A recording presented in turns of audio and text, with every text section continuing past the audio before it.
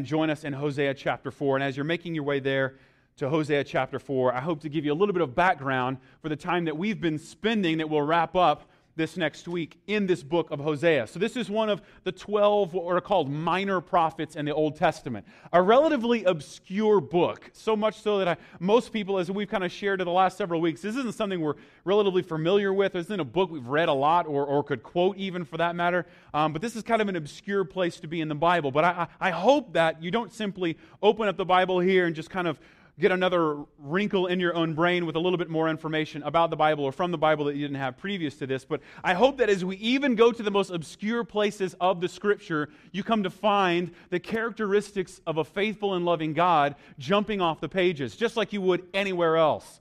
So much so that I hope you've seen over the last couple of weeks, we've seen some themes here that emerge that without these kinds of things, we might not understand what's going on in Hosea, much less for the rest of the Bible. So it begins by saying that God is speaking. And so I know this is hard to believe, and you're allowed to bring as much doubt and skepticism to the table as you'd like. But God speaks, that God reveals Himself. Is God like a human with a white beard in the sky and has a mouth who speaks like us? Absolutely not. But there's a sense in which the best way that we can describe the thing that God does to reveal Himself and not be mysterious to us is that He reveals His character to us. From the very beginning, we believe that even creation began as God spoke, and that all that exists was an overflow of God's perfection and creativity, such that everything we see has the fingerprints of a loving and creative God. So much so that it's not just there for us to tolerate and survive with, but it's actually good. And the things that exist in the world are awesome. They're amazing, and they point to an awesome God. Things like apples that aren't just tolerable, but delicious, right? And other things that I enjoy that you may not, and I don't want to disgust you, but they're awesome things that we can eat. They sizzle in a pan with eggs for breakfast, right? You get what I'm saying? They're beautiful things. They're amazing things. And we see this beautiful handiwork of God such that we don't just tolerate existence, but like they're things that and they're enjoyable, and they're there for God's glory and our joy, and He gives them to us freely. That's how He reveals Himself to us. But secondly, the way that we see God revealing Himself is He reveals Himself through people. Most fully and completely, we believe through Jesus Christ, so that we would never, ever wonder if God is here and real and with us. God came to be with us in Jesus Christ. And if we ever wonder what God is like, we look at Jesus. And if we ever wonder what God would say, we look at what Jesus has said. And if we ever wonder what God might be like if He were here, we look at the life and work of Jesus. God is not up there playing hide and seek from His people, but instead He is with us, among us, and He is for us, not against us. And we see this through the people that He sends our way. In your life and mine, for these people, the prophet Hosea in his life, but then fully and most completely in Jesus Christ. And the thing that God says to us, we begin to believe and open our minds to the possibility that God has something to say to us that's for our good. That is evidence of an agreement that we will call in the Bible a covenant, an agreement between God and His people. And that's a miraculous and crazy thing to believe, because we typically only enter into agreements with people that are kind of on our same plane. And whenever we enter into an agreement with somebody who is greatly and magnificently above us, that kind of a contract has consequences. And most of the risk, most of the cost is paid by the person on the lower end of that contract. If you don't believe me, enter into an agreement with a bank, right? And the person who has to fill out the most of the paperwork, and the person who has the most to lose is the person who is taking out the loan, not the person who's lending it, right? And the person who is greatly powerful over you has really very little invested. And at any given point in that investment, something goes bad, they can recoup and they can take whatever you leveraged, your collateral, and run away with it. And so for us to consider that there is a God who is powerful and mighty and creating all of the things in the universe, and then to consider that that infinitely greater and infinitely more powerful God enters into an agreement that costs Him with us is miraculous. And we see that played out over the life and message of Hosea. The last 3 chapters in Hosea, we've seen that Hosea represents for his people God and His investment into His people. by commanding Hosea to go and to marry a woman that would never be faithful to him. And to demonstrate his love for his people, he commands Hosea to take for himself a wife that would never be faithful back. And even though she runs and eventually, because of her own decisions, loses power over herself, becomes an object of someone else, a property of someone else, to demonstrate God's love for his people, Hosea, instead of moving on and starting over with another wife, he goes and he purchases that adulterous prostitute of a wife for himself. So that you and I would never wonder what God is like and if he is loving and caring, Hosea demonstrates for his people a message of redemption, a message of purchase. So we pick up in chapter 4. And from chapter 4 all the way to the end of the chapter, or the end of the book, all the way to 14, things get much messier. Things get much different. And the message that Hosea has demonstrated to his people begins to be explained and fleshed out over the course of the next 10 chapters. It's a long walk that might be miserable, and I'm inviting you, at least for a little bit, to take that miserable long walk with me, because I think as we kind of guide one another through it, you'll find that it might be worth it. And you might come to the realization that God is a little bit different than you once thought, and to open your imagination to the possibility that God might be good and for you, might be breathtaking and astounding. And the message of Hosea, demonstrated in his faithfulness to an unfaithful wife, is expounded upon. And so over the next 10 chapters, which we'll run through over the next 2 weeks, more thematically rather than piece by piece, we want to do so for a reason. At this particular point, form and structure can be helpful. And up to this point in this book, there's been little epithets of explanation about who Hosea is, what he demonstrates for God, who Hosea's wife is, and what she demonstrates about God's people. So much so that they get confusing. As you saw probably last week, I don't know if you caught this, Hosea purchases his wife Gomer for a homer.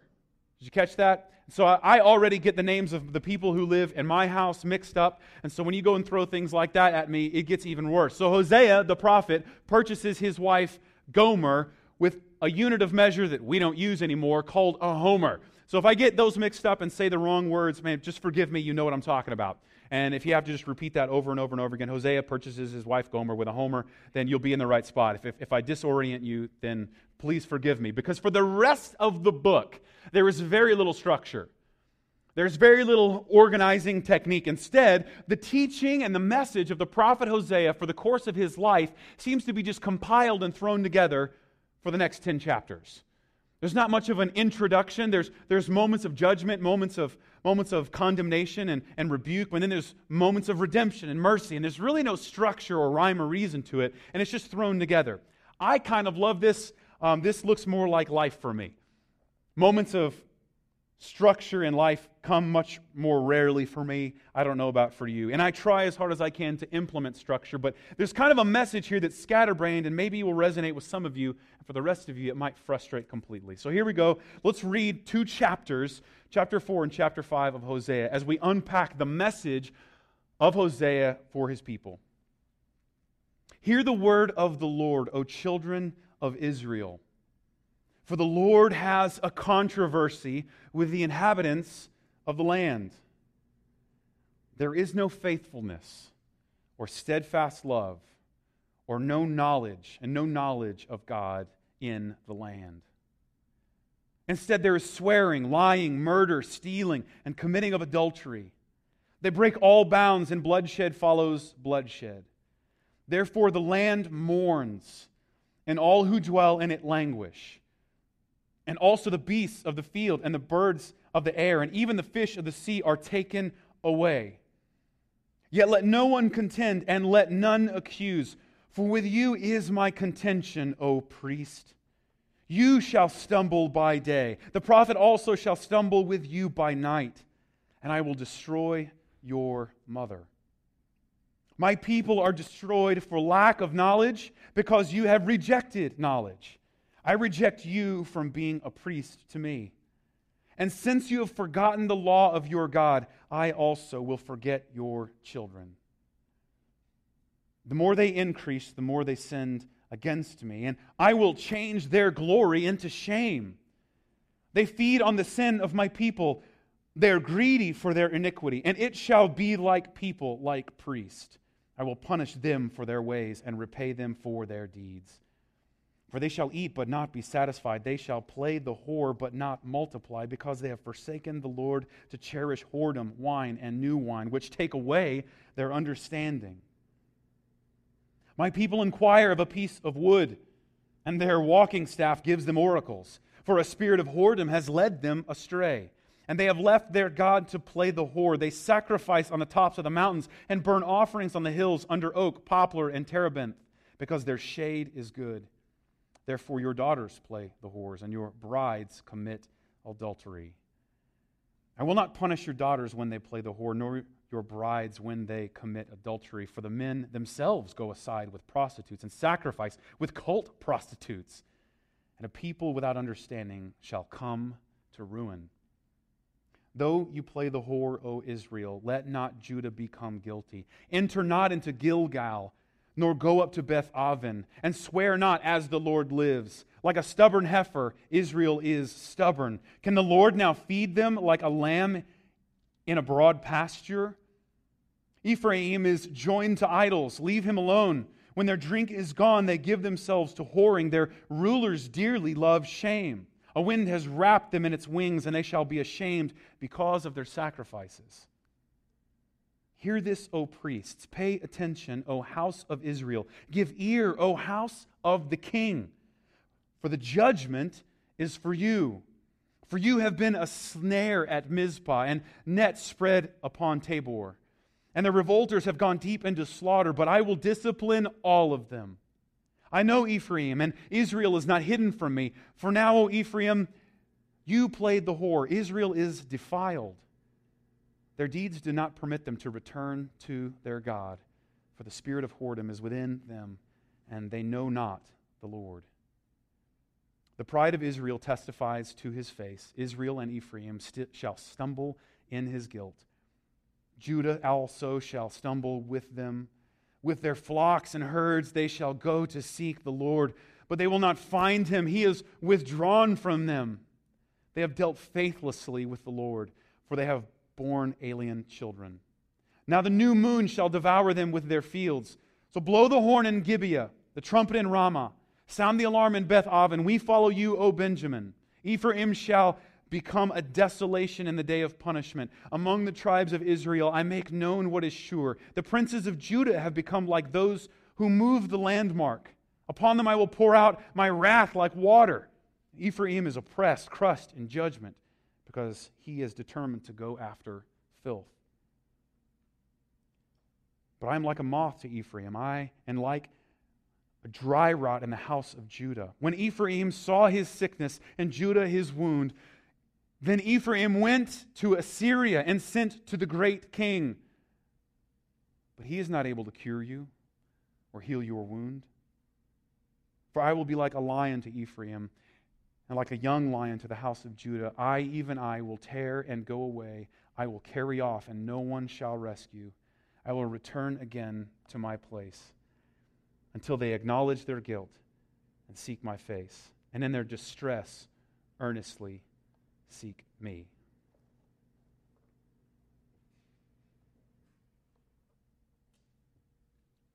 I hate to be such a downer. I have the tendency, like Jimmy Fallon, to want to say to you, everything is awesome, which kind of means nothing is awesome. But it's kind of my tendency, if I have the opportunity, that I would like to make light of lots of heavy and serious situations. I tend to, if you hang around me long enough, to kind of deflect serious situations with humor. And I tend to, instead of kind of letting an uncomfortable and heavy moment take place, kind of deflect with my own sarcasm. I don't know if you have that tendency, but even as we look in this particular passage, we're looking at something that I hope you will admit with me is really tough to digest. To hear these words of God toward people about how terrible they are, and to use borderline explicit language to illustrate how terrible they are, isn't something that I take any joy in or have any pleasure in explaining. And I want to ask you if you will be patient with me as we kind of take tiptoe steps through this text. I hope you'll find it's worth it. I think you might find something about God and true about God that might actually change your mind about the depth of darkness that we see here. And it's this, that God's faithfulness can be seen as He brings consequences for sin in order that His people might return to Him. There's an H added in there. God's faithfulness can be seen as He brings consequences for sin. Not ultimately for misery, but ultimately that His people might come back to Him. I think I can prove this to you. I think I can show you this even in this dark and miserable couple of chapters. And so the first way to do this, we've got to define some terms. I don't know if you caught that, but there are a lot of words in there used that aren't words we use on a regular basis. And they're explanations of characters that, I don't know about you, we don't typically talk about. Even when we do talk about characters of the Bible, we don't usually use these names. And so I want to at least kind of scroll through these really quickly and see if we can add to maybe your knowledge of what's going on here. Maybe see something good out of this whole mess. So this story begins as God creates the world, and as we come to find out, God creates the world perfect, and the first thing that people do is they just mess it up. But instead of just destroying those people and moving on and starting something else, God gives those people mercy. And every single story of the Bible after the first is a story about how people have a tendency to kind of mess it up, and then how God, instead of destroying them and running away from them and abandoning them, gives them chance after chance. And even though they broke the first covenant, the first agreement with God, God continues to renew a covenant and give a new covenant every single opportunity He gets. And every time they fail, from the point where their failure in idolatry leads them into captivity in Egypt, as their sinfulness is increased when God sets them free in Exodus, instead of destroying them, what does He do? He creates a new covenant. And the agreement of the covenant, He gives them new, and He gives them the 10 Commandments. A picture of what it might look like to be in agreement with a holy and perfect God. And what do the people do? They immediately destroy it. And after this particular covenant is given to these people, there's a set of curses that play out. A set of punishments that God promises. That if you don't do these things, then rest assured these consequences will follow. And God in His mercy has created a world in which He has endowed you and me with enough power to heap enough consequences on our head to last a lifetime. Such that the evidence that we live in a fallen and broken world can be seen all around us. And these punishments that exist because we bring them on ourselves, all the way back to our ancestors who brought the first curse upon us. And so the book of Hosea unpacks piece by piece a multitude of curses that were laid out through Exodus all the way through Deuteronomy. The first 5 books of the Bible, as we see God giving this covenant and agreement with these people as they break them, He also gives them, especially in Leviticus chapter 26, Deuteronomy chapter 28. If you're a note taker, run that down and you can see piece by piece all of these curses laid out for them. And you'll see throughout the book of Hosea the ways in which the attitudes and ambivalence and then behavior of these people heaps these curses on them. This is what's going on. And so this is like a lawsuit. It's like a lawsuit being given to these people who have broken and are in breach of contract with their God. And it just heaps on over and over and over. Did it get tiring as even as I was reading it? Like a litany, like, oh my goodness, when is this going to stop? When are the bad things going to stop being heaped upon this? This is starting to hurt my ears. Well, then you get the picture of these people and the consequence they brought on themselves. And then the prophet Hosea brings basically a lawsuit and presents it to them. But you also see the language of marriage still there, didn't you? Did you catch that? There's also the language of Hosea speaking as if to his own children, but also speaking to their mother, who in real life has cheated on him.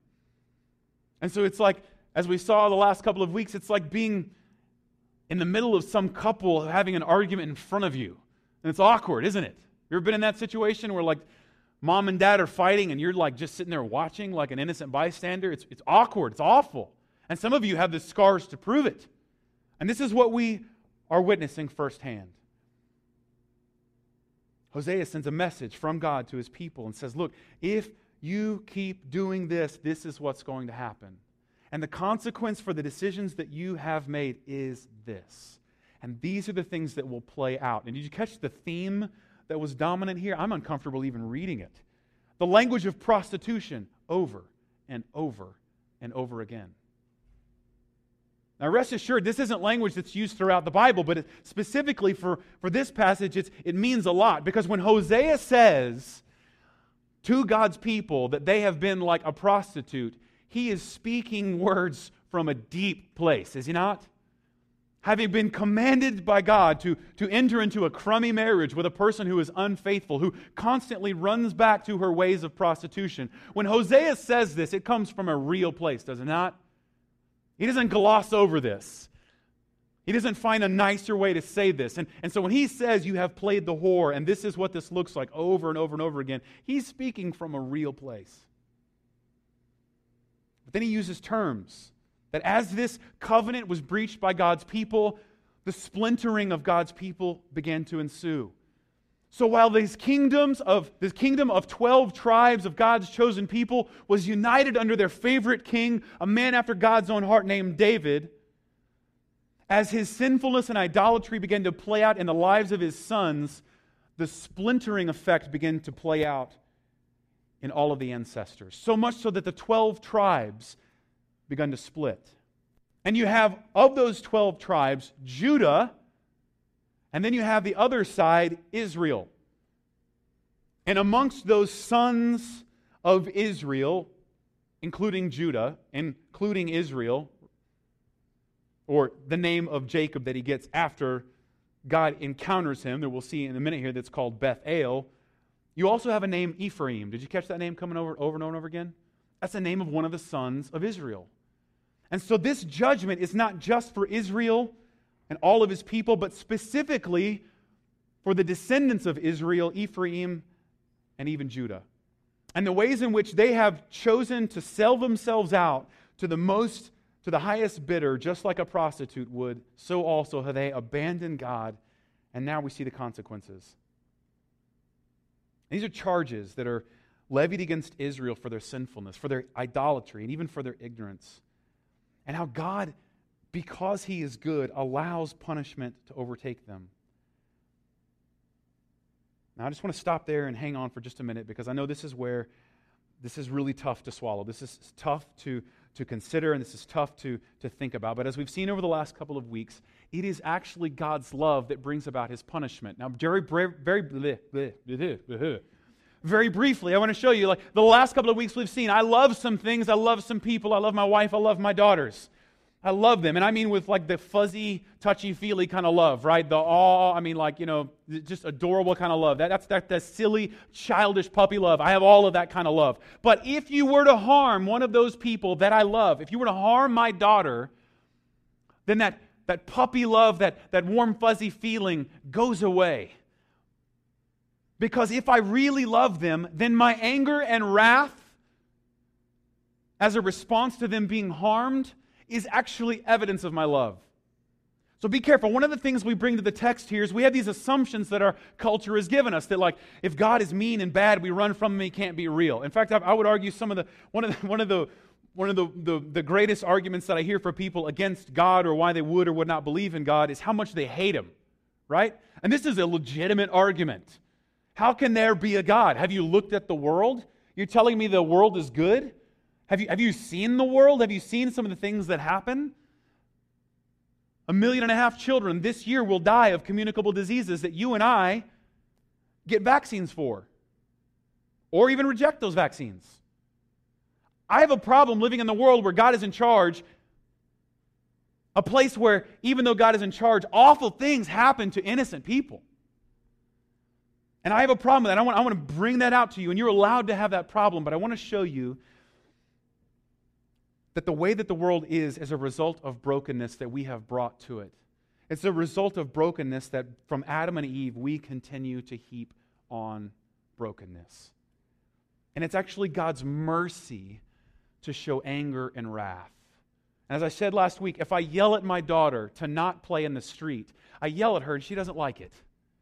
But when I yell at her, it's not because I hate her. It's because I don't want her to be harmed in traffic. And so even take this basic understanding of God that you and I think have in our own understanding of love and anger that comes with love, and begin to see how that might play out in an infinitely perfect God. So our first instinct here is to think, if God has punishment for these people, I don't like them, I don't want any part of that God. But recognize that is actually evidence of His love. In the same way, if I as a father let my children play in traffic and you wouldn't want any part of me as a father, so also would you not want a part of a God who isn't angry about that which is broken. And so His wrath and His punishment is actually evidence of His mercy. And I hope I can even show you that the wrath that He shows, the punishment that He gives to His people, is not evidence of how awful He is, but it's evidence of how good He is.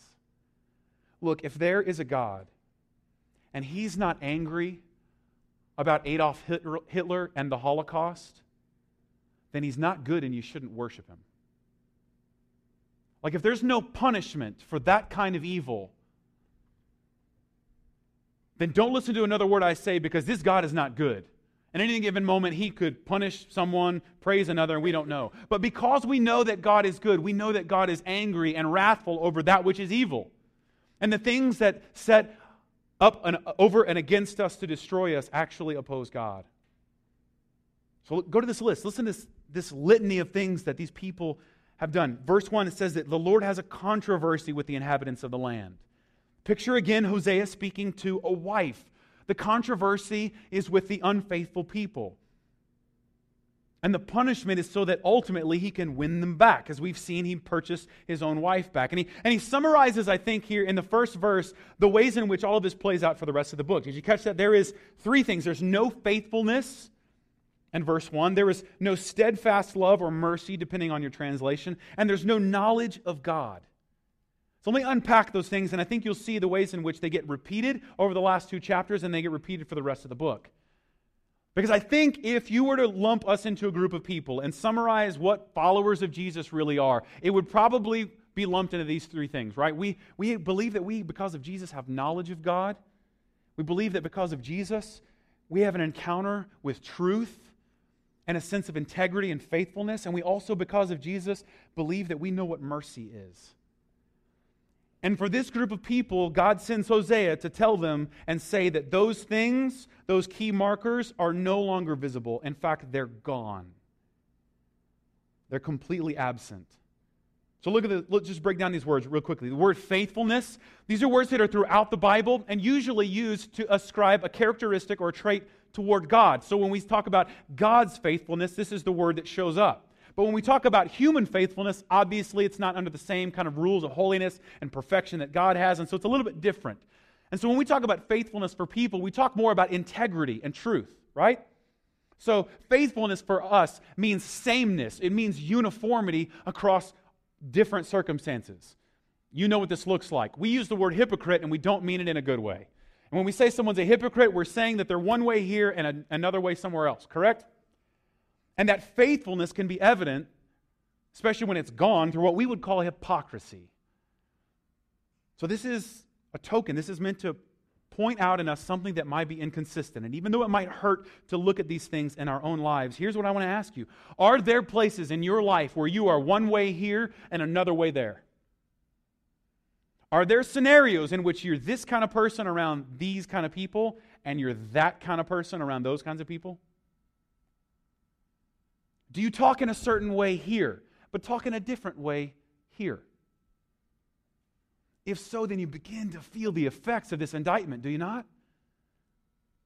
Because even as if you're honest with yourself about this, you'll realize, like, you can't even control it, can you? Like, I don't even know why I do. Like, when these people come around, this is what I do. I don't even know why. I can't even stop. I cannot stop being this way around these people and stop being that way around those people. There's just something in us that does this. There's something in us that is naturally duplicitous. There is something in us that wants to look different for different people. And we so greatly want the approval of the people around us that we will act like this person here to gain their approval and act like that person there to gain theirs. And if you can begin to see that in your own life, then you can begin to see the indictment that God has for these people. I don't want to just throw this at you. This involves me. This is a big deal why I don't play golf very much anymore. Because I don't know about you and the things that bring these things out on you, but the way I'm talking to you about Jesus and God's love for you is not the way that I talk on the golf course. Maybe it's just me. I mean, you can look at me judgingly if you want, but maybe that's okay for you. But sometimes I feel like Satan, while I'm asleep, moves the furniture around in my house, right? So that when I get up and I unsuspectingly and unwittingly am walking around without shoes, kick and stumble over things, and I say all sorts of things that I wouldn't say to you in this sermon. And you begin to see this is our nature. This is our human nature to be this way over here and that way over there. This is especially true as we see for the rest of this chapter, the way that it plays out sinfully. Most of the worst decisions you've made in your life, I would probably argue, you made when no one was there, no one was looking, and you didn't think you were going to get caught. And you would have acted completely different if there had been people there. While the cat is away, the mice will play. This is our nature, that while there is supervision, while you have friends, way of people around you, you'll be this way. But most of the worst things that you and I have done, the most harmful decisions for others and for ourselves, usually happen when no one's looking. Because we think that this duplicitousness, this unfaithfulness, this consistency and integrity won't be caught. And if you begin to resonate with that, if you begin to see the effects of that in your own life, then you might be able to begin to sympathize with the plight of these people who were hypocritical. They did one thing one place and something else completely different somewhere else. So not only faithfulness, but then it says mercy or steadfast love. This is an attribute, again, that's usually ascribed to God throughout the Old Testament, but it's also, in this case, ascribed to the people. They're missing faithfulness, so they're hypocritical. They are one way, one place, and completely different in another circumstance. But also, are they unmerciful?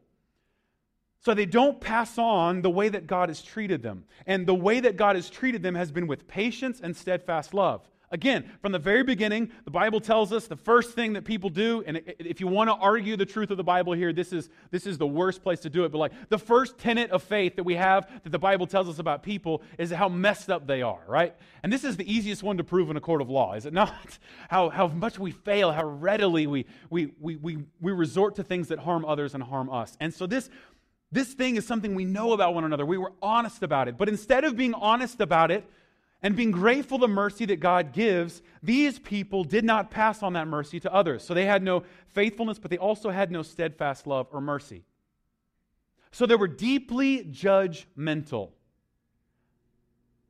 They didn't offer the same mercy that God had given them. Now there's two different aspects of mercy that I want you to make sure you catch. The first one is judgment. But the second one is kindness. Now, kindness without judgment is not mercy. It's superfluous, and it's the most superficial kind of affection. Let me see if I can illustrate this for you, right? It's not mercy unless there actually is something wrong. And for us to extend mercy, we have to be brave enough and courageous enough to say that something is wrong. You begin to feel how this puts us at odds with our own culture? We're in a culture right now where intolerance will not be tolerated. You know what I'm saying? And to say that's wrong or this is right is to put yourself at odds with our culture. It's difficult. To say that there's something that's universally true all the time, man, I get it. That just rings untrue in the ears of our culture. That's just not the way we tend to work. We tend to believe, kind of with a postmodern perspective, that all ways and all paths lead to the same direction with an equal amount of joy and pleasure, and everybody wins. This is something that's a part of our culture, and to go against that we'll put you at the bottom rungs of our own culture. But what I would argue, and what I think Hosea might be saying here, is that to run along with that is actually to miss out on one of the best things that God gives us, namely His mercy. So you can't be forgiven unless you're actually at fault. Mercy is when there is an offense, when something is broken, and we see that something is broken, and we see that something is inconsistent. And yet, there is, instead of punishment, there is kindness. And so half of the ingredient here for mercy is to acknowledge that there's something broken. And you see, for the rest of this book, that's one of the indictments against them. Did you catch that? There's a whole bunch of things going wrong, and they're just acting like it's okay. They do all sorts of things, namely unfaithfulness, all sorts of sinful things that God points out to them. And in their stubbornness, we find out that they just acted like nothing was wrong. And when they did, they missed out on God's mercy. The second half of it is, and this is the argument against the judgment, is that when we see what's wrong, we apply kindness all the more. And for these people, there was a brokenness not only in their ability to see what was right and wrong, but even when they did, they just responded judgmentally and harmfully and callously. And instead of showing mercy and kindness where they had been shown mercy and kindness by God, they just passed on judgment. So much so that the first argument, did you catch that? The first argument was toward the priests. He jumps out there in verse 4. Look, let no one contend, let no one accuse. Like, listen, he's kind of pointing the finger at this priest who apparently is pointing the finger and contending and accusing. And he says, with you is the contention, you priest. Picture that. There's something radically broken. Something radically broken when we see the person that's supposed to be the intercessor between us and God have brokenness. We've seen this in the last couple of decades as people who were meant to be loving and caring. In the last few decades, it's been exposed that some of the people who were supposed to love and care the most, namely priests, have been the perpetrators of the most awful crimes against people for which they were supposed to care. And there's a special kind of hurt that exists there, isn't there? Like, if the priest is this way, where are we?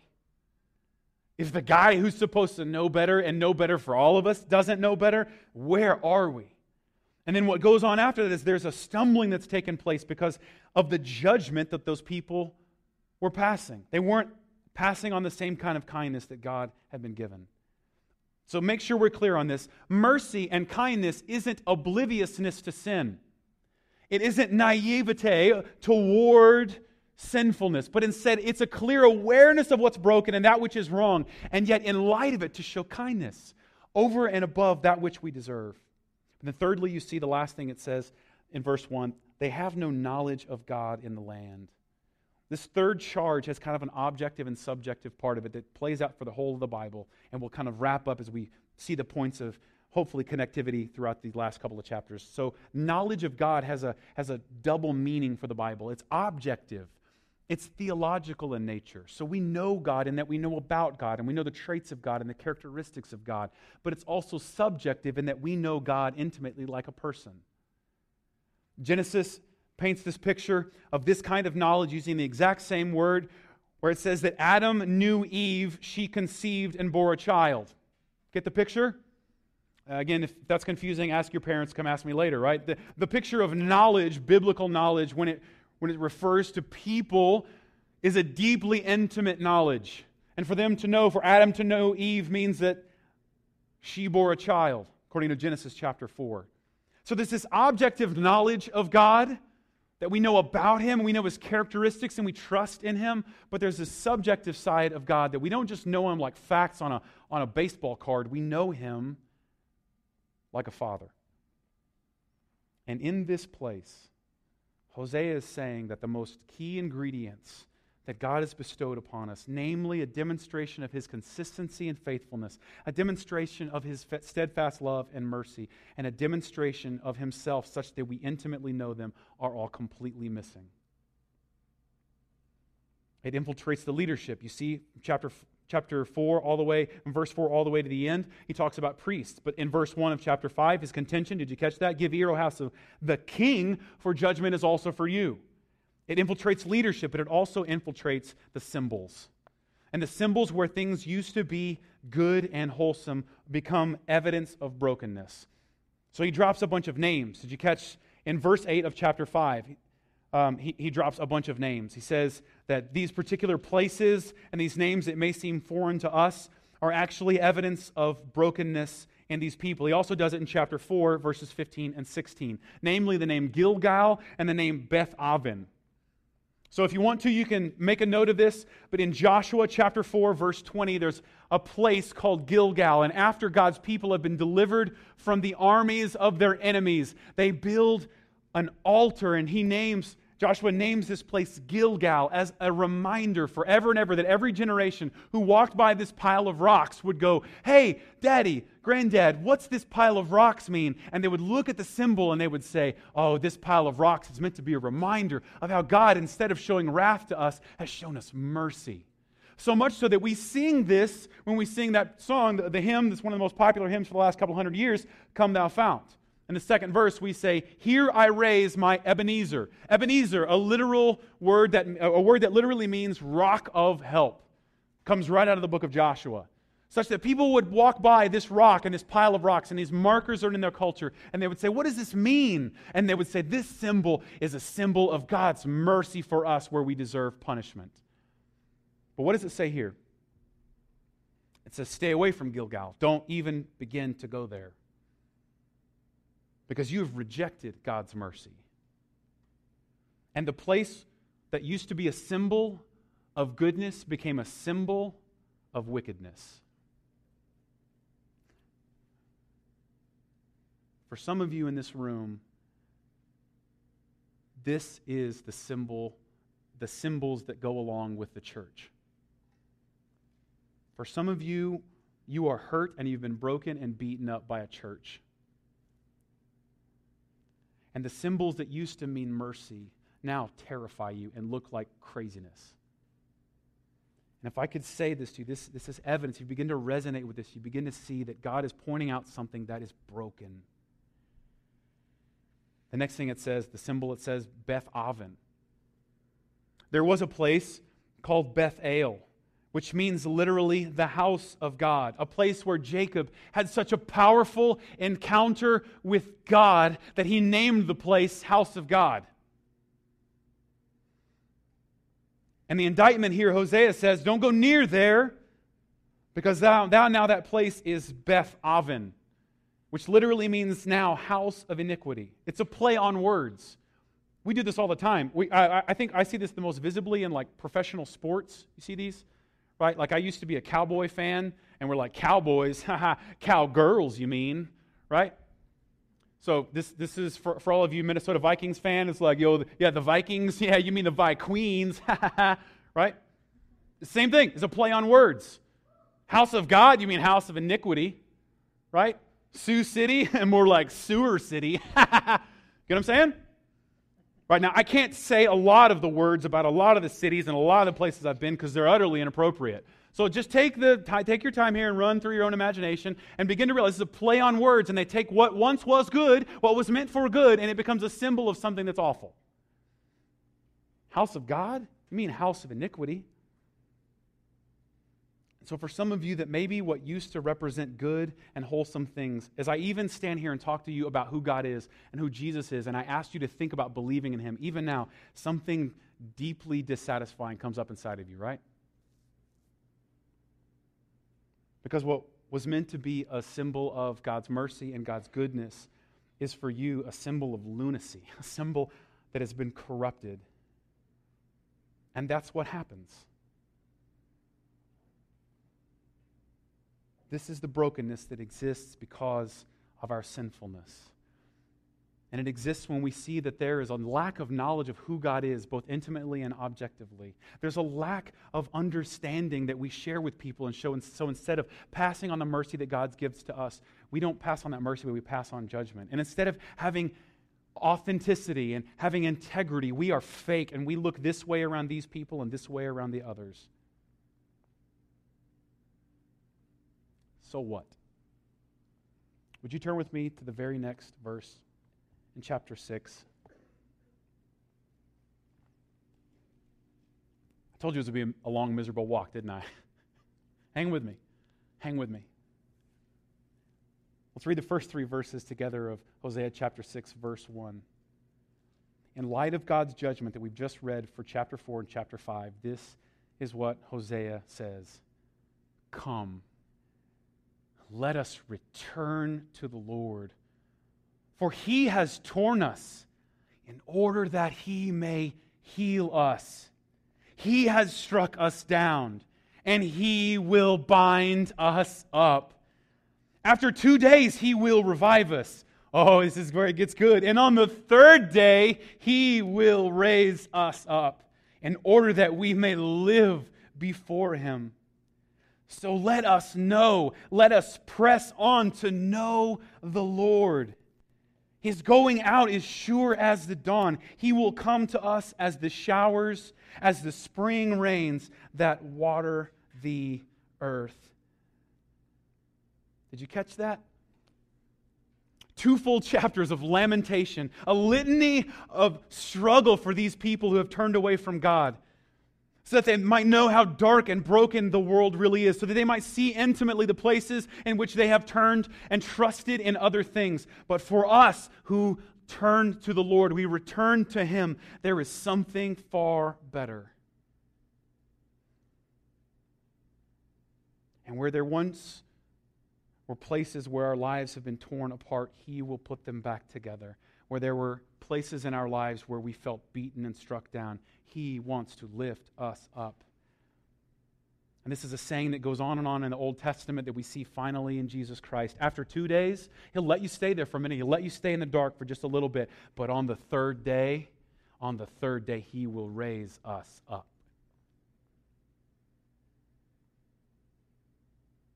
Would you begin to consider the possibility that this isn't just a story about some people who lived in the 7th and 8th century BCE, but instead this might be a story about you and about me, and about the life that God means to give to you and to me through Jesus Christ. Such that these curses that you and I have deserved because of our hypocrisy, because of our lack of mercy, and because of our lack of knowledge of God, those curses which we deserved were heaped upon Jesus. And so that you would know that God is no longer angry at you, He heaped those curses upon His Son. And instead of leaving them there to be punished forever and ever, to give you new life on the third day every Easter we celebrated, He walked out of the tomb. Would you begin to consider the possibility? I know it's crazy. A dead man is alive. I know it's crazy, but it's just as crazy as considering the possibility that that which has held you down for years might actually be broken apart by God's mercy. And if you would consider the possibility that this story is about how God brings that which is dead back to life in your life and in Jesus's, then it might be possible that the promise of life that He gives to us will be true for you and for me. So here's our response. We get to celebrate in the next couple of minutes. I'm going to pray for us, and we're going to seek God in this way, and then we're going to engage in a visible and actual response as we celebrate this good news. A sacrifice was demanded because these people had sinned. And if you and I are honest, we would recognize something in us is broken. Something in us is unable to show people mercy. It's unable to have a lack of hypocrisy. And the celebration that you and I have, we call the Lord's Supper, where we say with boldness that our sin is covered by Jesus.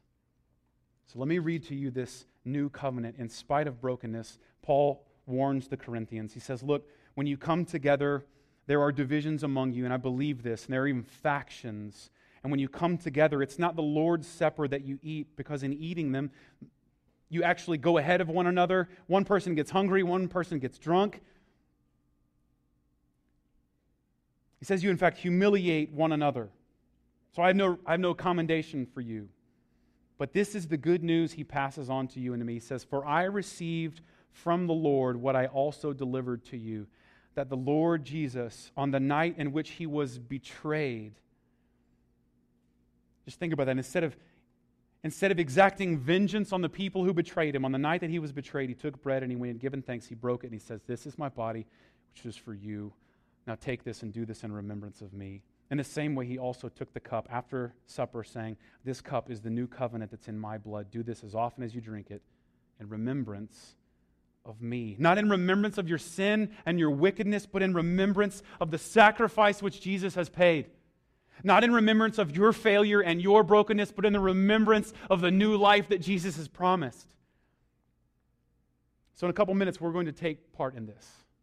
We're going to take a little piece of bread and a little bit of juice. We're going to dip the bread into the juice, and And someone will declare good news over you and say, this blood is for you, this body was broken for you. So for those of you in this room, maybe if you're not a believer, you're not a Christian, man, don't feel obligated to participate in this. Because it would just be a really unsatisfying small bite of bread, would it not? But for those of us, and I would invite you into considering this possibility, for those of us who know the mercy that God has extended to us, we will take this piece of bread and in an actual and tangible way, we will participate in the life of Jesus Christ and in the sacrifice that was paid on our behalf. The sacrifice that did not stay in the tomb, but on the third day walked out for your life and for mine. Let's pray. God, we thank you so much for your goodness. We thank you so much for your mercy. We thank you so much for your kindness. God, we confess that believing all of those things about you is incredibly difficult for us. To believe that you could love the unlovable, to believe that you could show mercy to us as we run away. We recognize that our first instinct is doubt and cynicism. But as we've walked through this litany of judgment for these people, I believe that we recognize that we probably could fit in line with these people. But instead of being showered with guilt and shame as we walk through this litany of guilt that is ours, we actually are reminded of how good this sacrifice of Jesus Christ is for us.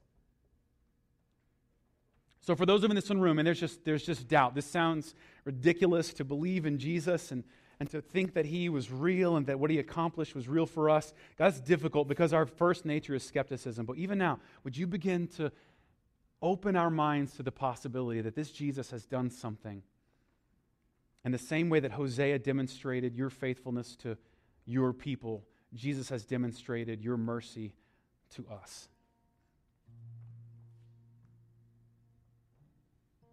So we want to run to you. We want to seek your mercy. We want to seek your face. And the way we want to do that is through the only way we know how, and that's through the life and death and resurrection of Jesus. We want to proclaim your death over our sins, that instead of feeling the guilt and shame, instead we have a celebration of a sacrifice in our place. Let us do that together as we sing and declare this in song. Let us do this also together as we take part in this Lord's Supper that you instituted to demonstrate a remembrance, a reminder of your love for us. In Jesus' name, amen.